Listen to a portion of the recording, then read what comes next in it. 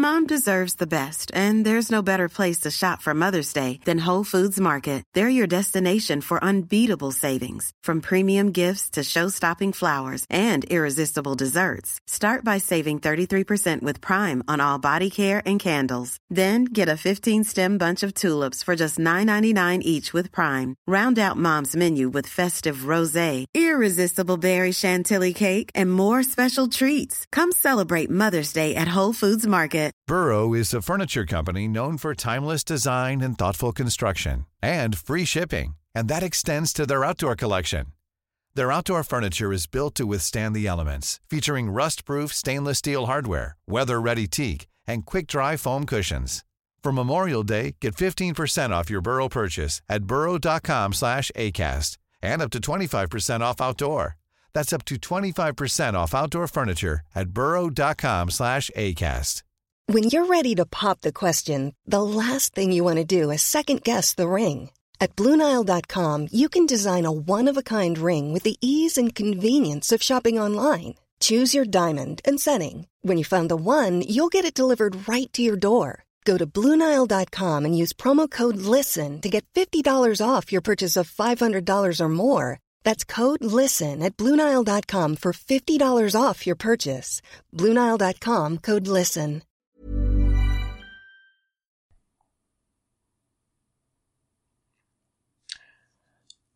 Join us for a journey as we go back to the great civilizations of the past. Who were the people? What were they like? How did they begin and how did they end? Let's find out on The Fan of History, episode 13.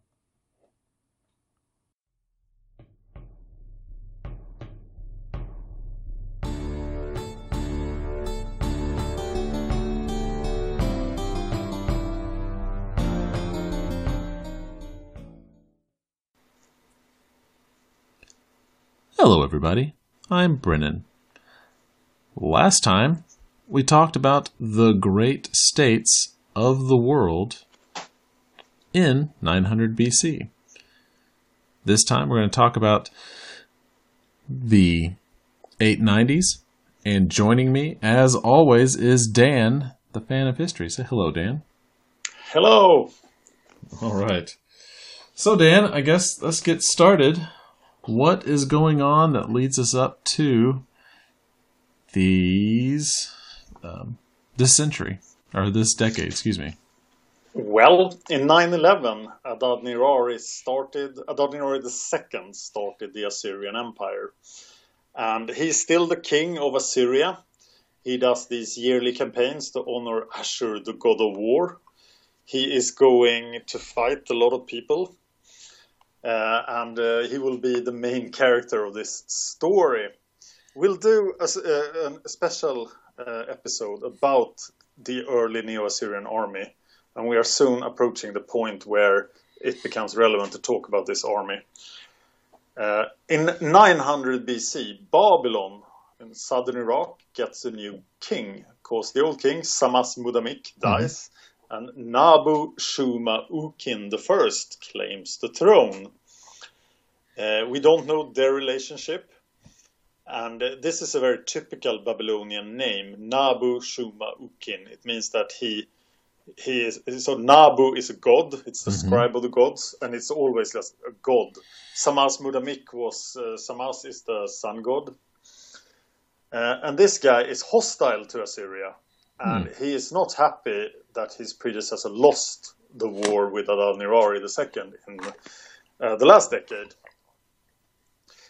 But in 899 BC, Adad-nirari II attacks the Bit Adini. This is an Aramean tribe. And to get to them, he has to march across the Hanil Gabat towards the Balik River and the city of Kusarina, which is on the other side of the Balik River. The Euphrates, Mesopotamia is the land of the two rivers. That's the Tigris and the Euphrates. The Tigris is to the east, the Euphrates to the west. And the Euphrates marks the border of the Middle Assyrian Empire, what the Assyrians are trying to reclaim.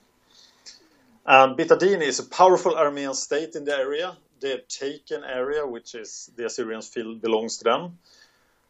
But when Adad-nirari II shows up with the Royal Assyrian army, the Bit Adini does something clever.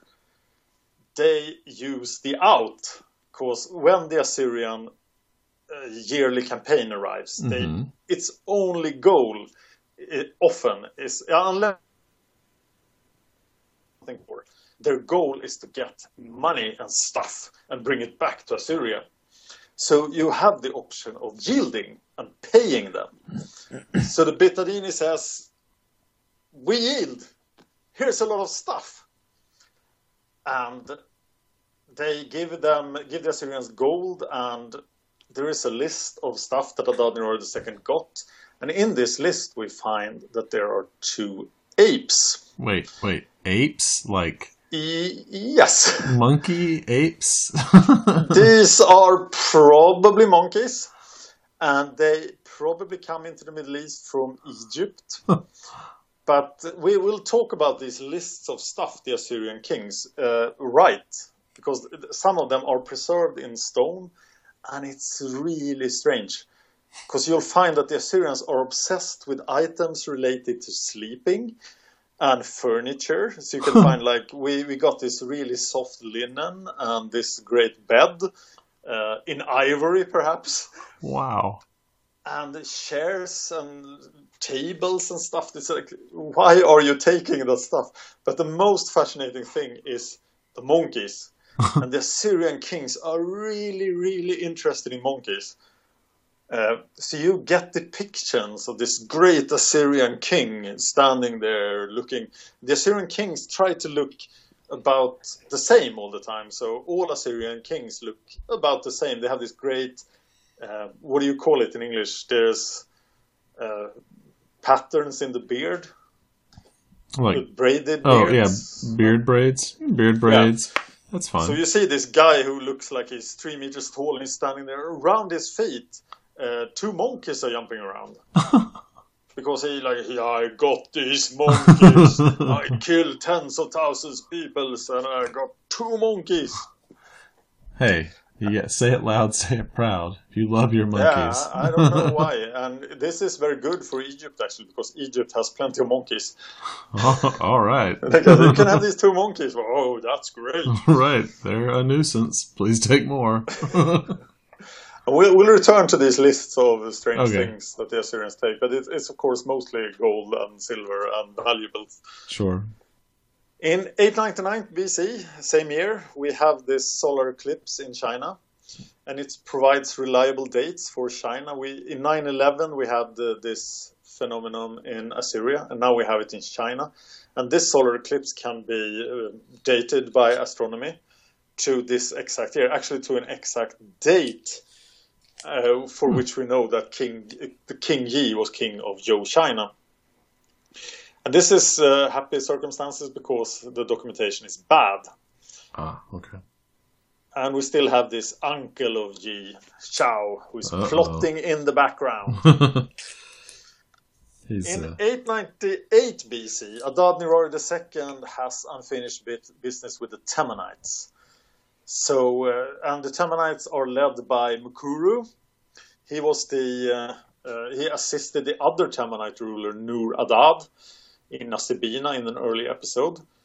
Mukuru's capital is Gidana. I have not been able to locate Gidana, so if anyone knows where it was, I'm very interested. Gidana was heavily fortified, but the Assyrians are inventing stuff for siege warfare. And Adad-nirari II actually claims to invent the redoubt in this very campaign. And I've tried to understand what he means, because a redoubt sounds not like something that would be invented here. Right, I was about to ask you. I was like, what does he mean by redoubt? Redoubt, Redoubt.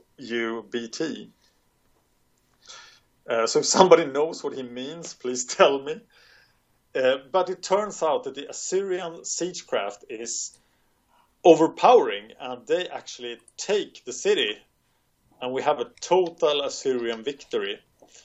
And we are not getting details of these total Assyrian victories yet, but we will very shortly. And I can assure you that it wasn't a nice time for the Temanites. Strengthened by this success then, in the following year, 897 BC, Adad-nirari II attacks Babylonia under its new king Nabu-shuma-ukin I. And this is an interesting campaign. Nirari II says, I sacked several cities and hauled vast booty home. And that's a pretty short line. There are no monkeys taken. Right. So if you actually look at the consequence of the war, it seems that Babylon won. So this is Adad-nirari II reporting a defeat. And that's what an Assyrian defeat sounds like if you ask an Assyrian.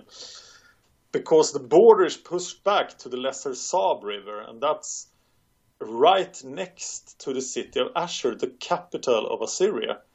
So Babylonia is now really close to Ashur, and it turns out that the location of the ancient capital, this has been the capital of Assyria for 1,000 years or more, that the location of the capital is really bad because it's really not close to anything relevant, and now it's close to Babylonia, which is not good for anyone.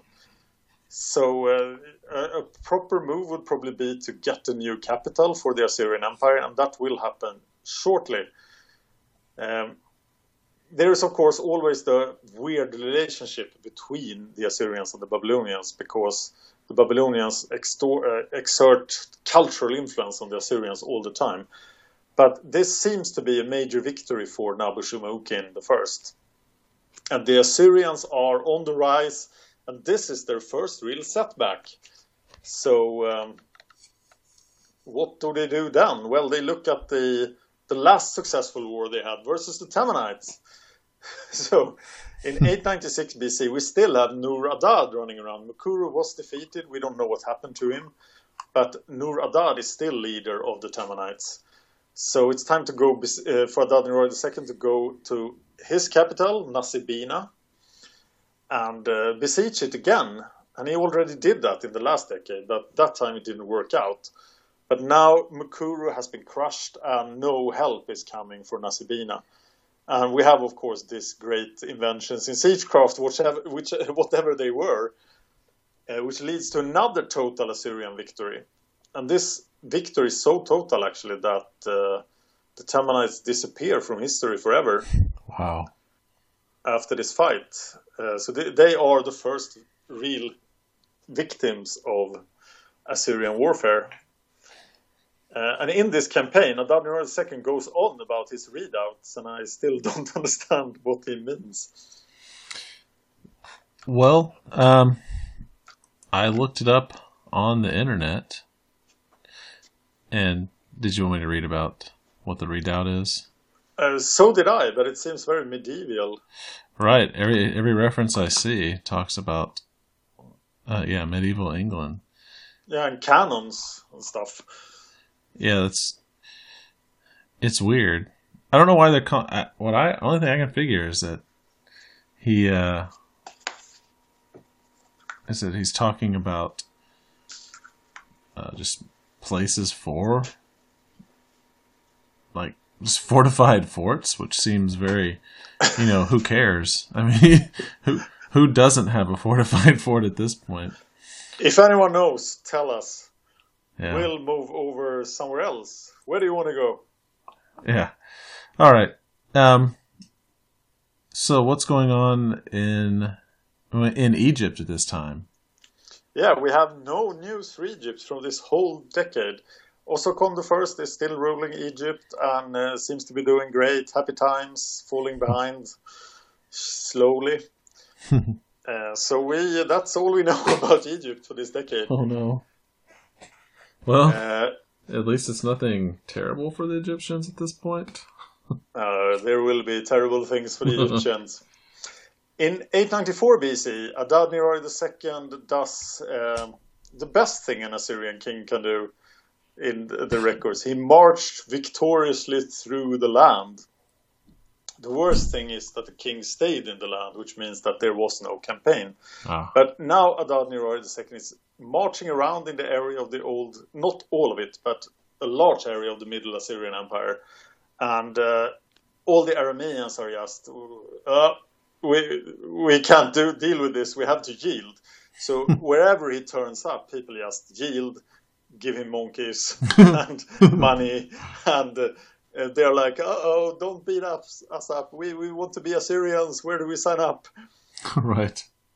It seems the wisest of plans. If you don't have a substantial standing army, I think just saying, "Hey, we'll call ourselves Assyrians. Why not?" Yeah, the Assyrian army is pretty limited this time. It's an army that sort of gathers in the spring and then campaigns in the summer, and then they have to go back to their farms. Right. So they can't reach very far from Assyria, and they still are not very good at handling new terrains and stuff. But this is their own terrain. It's the same terrain as in the heartland of Assyria, and it's really close. So these guys know that if they put up resistance, they will be facing these yearly campaigns every year until they're dead. Later king, this is actually, it's on the Cabo River and then south along the Euphrates. And this becomes sort of like a victory tour that other later kings will do the same thing. Some years they will walk down this area and scare the Arameans into obedience. Right. But we can look at what Adad-nirari II has been the king now for 17 years, and the empire is starting to grow, and it's looking good. So let's look at what he has actually accomplished. That wasn't the case when he became the king. He has reasserted some of the territorial claims of the Middle Assyrian empires. He has recaptured the land from the Arameans.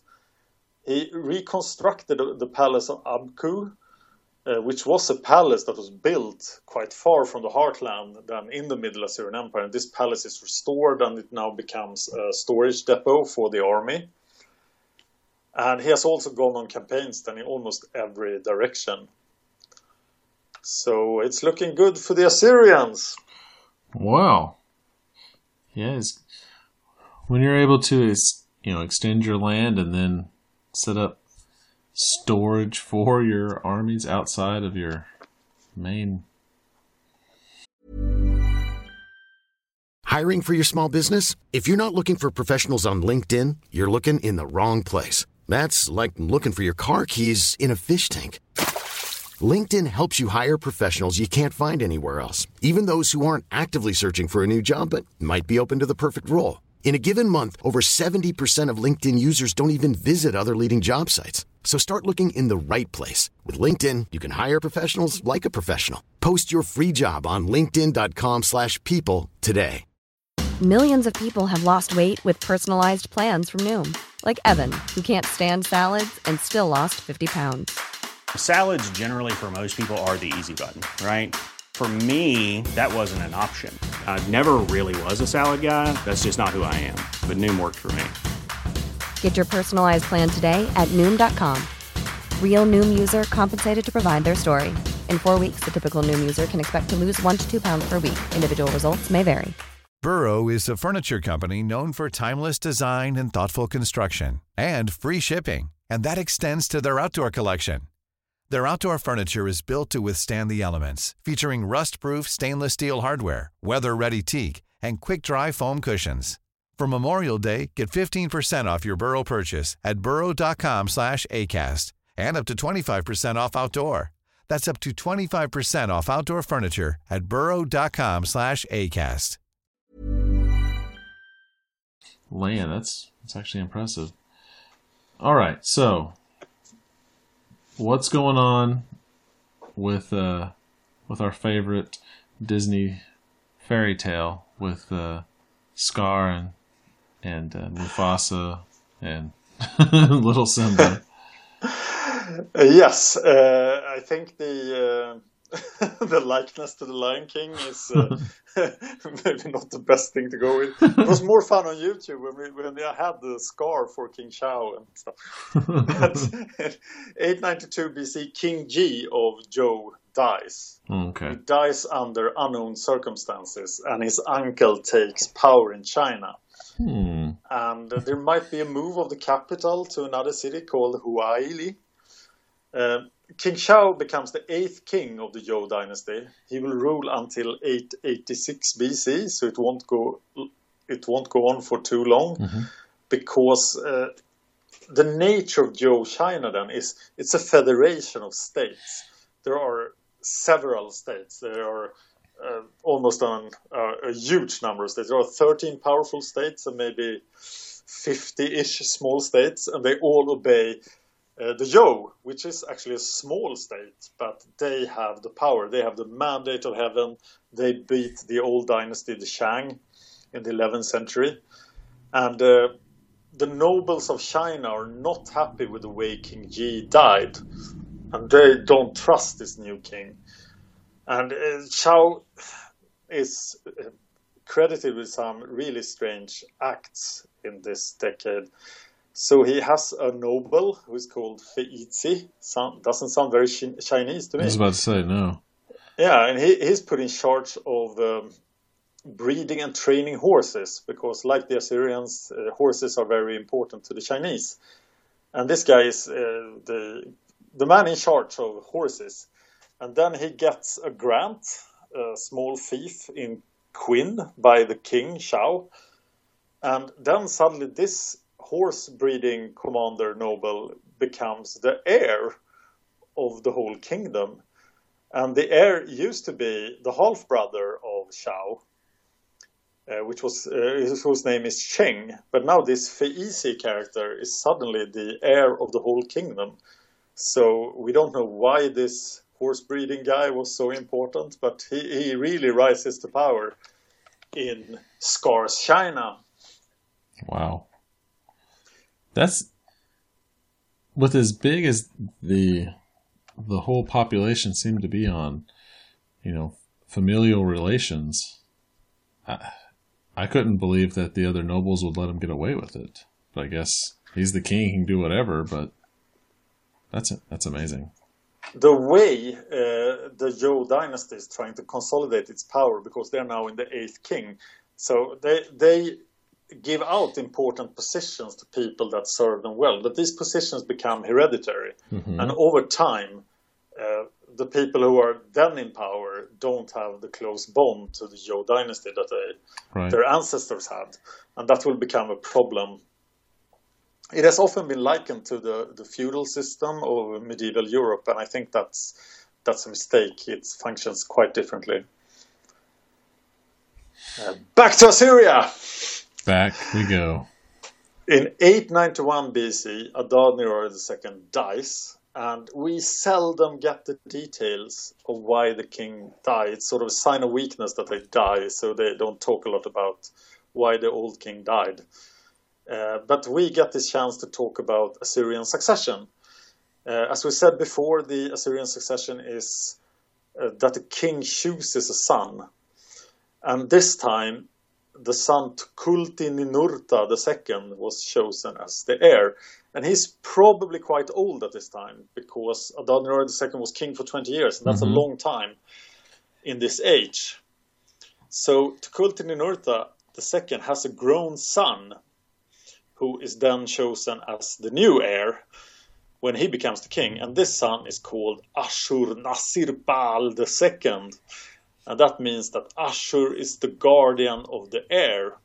And Ashur is truly the guardian of this guy, Ashur-nasir-pal II, the new crown prince. And he will very soon become the main character of our show. He is by some people considered to be the real founder of the Neo-Assyrian Empire, and you'll realize why when we talk about him. Because he is something extraordinary. Cool. I think we'll skip over Europe this time. Okay. No, there's one event little in bit. Europe. Yes.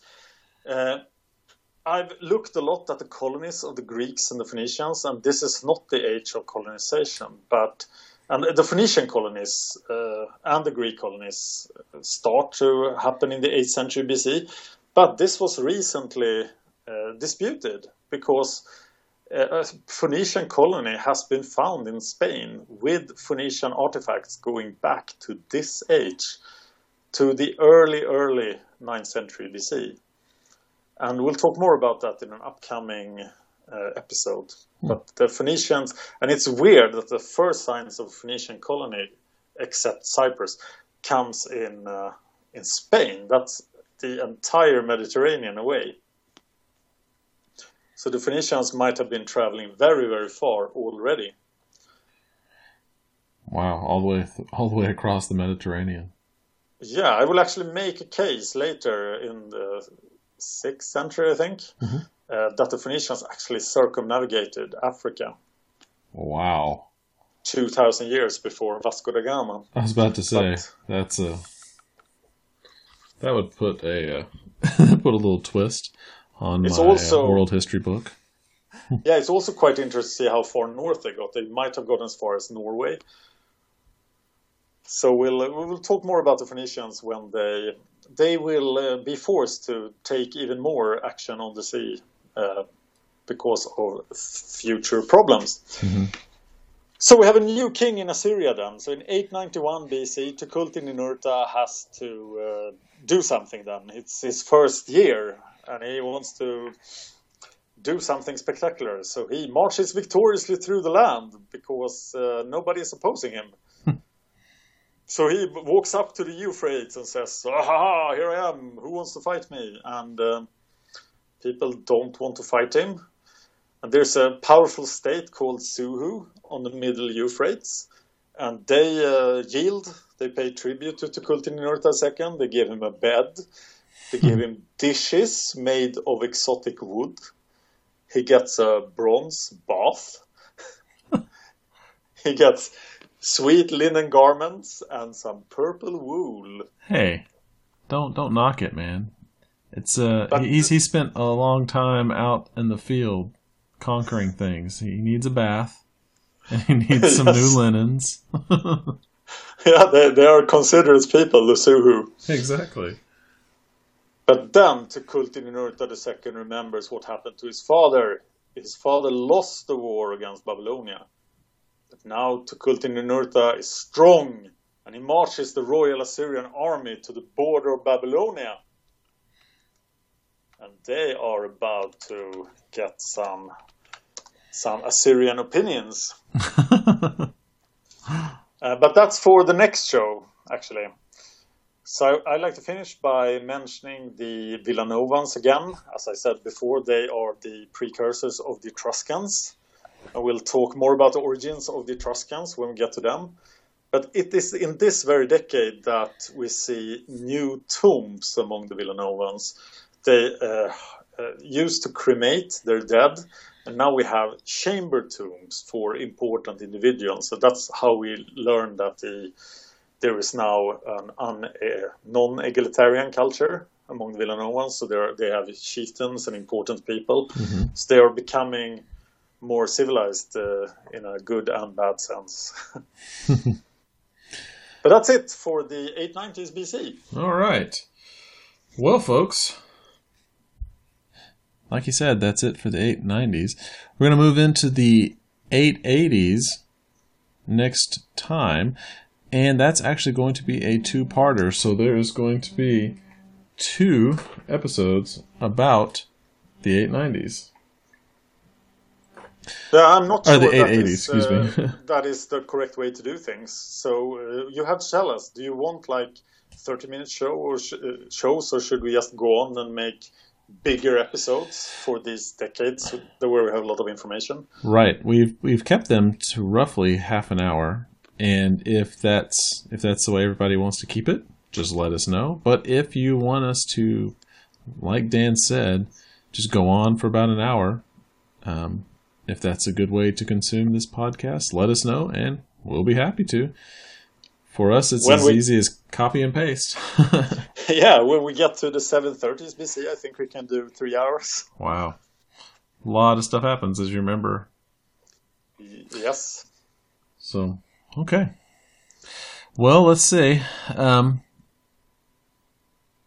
In the 880s, in the first part, the Assyrians will invent something that will be relevant for all wars up until World War II. So it's not something to look forward to. Yeah, it will have sort of lost its importance and be really bad in World War II. All right. This is the part where you put 5 questions. No. Or We do all the contact stuff. So do everything, then 5 questions at the very end? Okay. At the very end. Okay, here. Pause for a second. All right. If you enjoyed the show, please consider supporting us on Patreon, patreon.com/fanofhistory. You can pledge an amount per show, and it helps us keep going. Specifically things like Dan had to buy a new microphone, and that's the kind of things that your patronage will support. Also, go to the YouTube site, and please like and subscribe. Give us a review on iTunes as well. This will be on iTunes. And we just want to thank you all for listening. Well, now, Brennan, it's time to play a game. It's Assyrian or Babylonian. Assyrian or Babylonian? Yeah, are you ready? As ready as I'm going to be, Dan. We're going to do this. I'm going to keep a record of how well you do. Oh, no. So you will get 5 questions. 5 questions. If you get 3 or more right, you win. And if you get less, you lose. Oh, crap. So today we're going to talk about cities. So I'm going to tell you 5 cities. And you will have to tell me if they are in Assyria or in Babylonia. Can I use the internet? No, no Googling. Okay. And the trick here then is, of course, that everything sounds exactly the same in Assyria and Babylonia. All right. Okay, are you ready? Yes, I am ready. Give it to me. The first city is Borsippa, the city of truth and justice. Borsippa. Borsippa. I'm going to say Babylon. You're correct. Yes. Woohoo! I'm 1 for 1. 1-0 to you. I'm a winner. Let's move on. Okay, we have a new city. This time we're going to talk about Kar Shalmaneser, which actually did not exist in 890 BC under that name. Okay. Kar Shalmaneser? Kar Shalmaneser. Kar Shalmaneser. I think you're saying it in a way to make me say Assyrian. I want to choose Assyrian. You are correct again. This is too easy for you. Yay. Next time we'll do pet names. Pet names. All right. Okay, we have a third city. Third city. Bring it on. The third city is Kala. Kala. Kala. Also called Kalu. Then I'm going to say...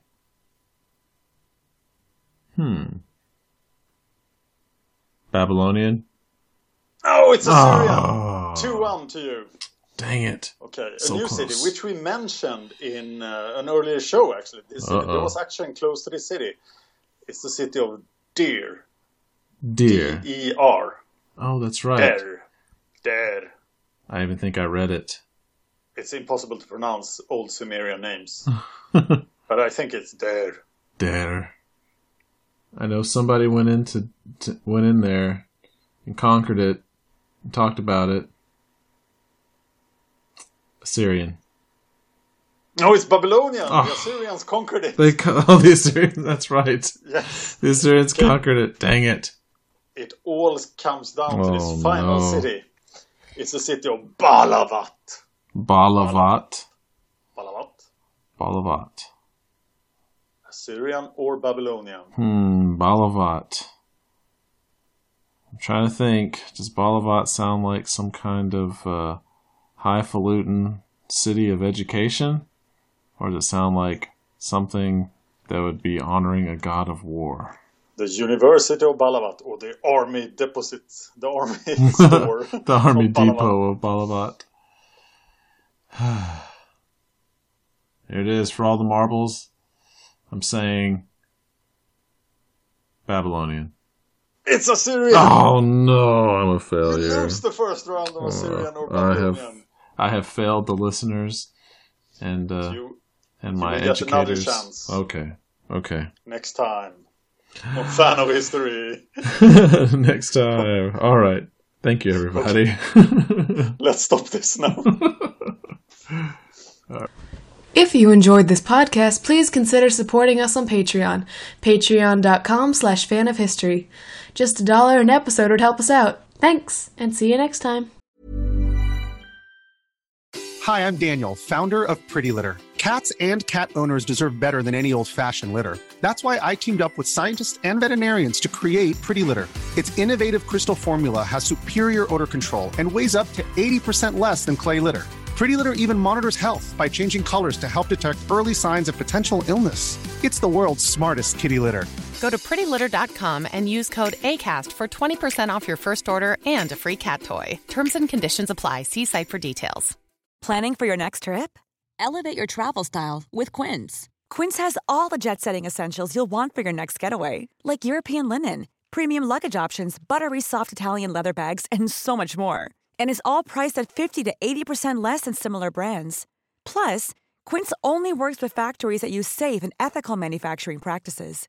Pack your bags with high-quality essentials you'll be wearing for vacations to come with Quince. Go to quince.com/pack for free shipping and 365-day returns.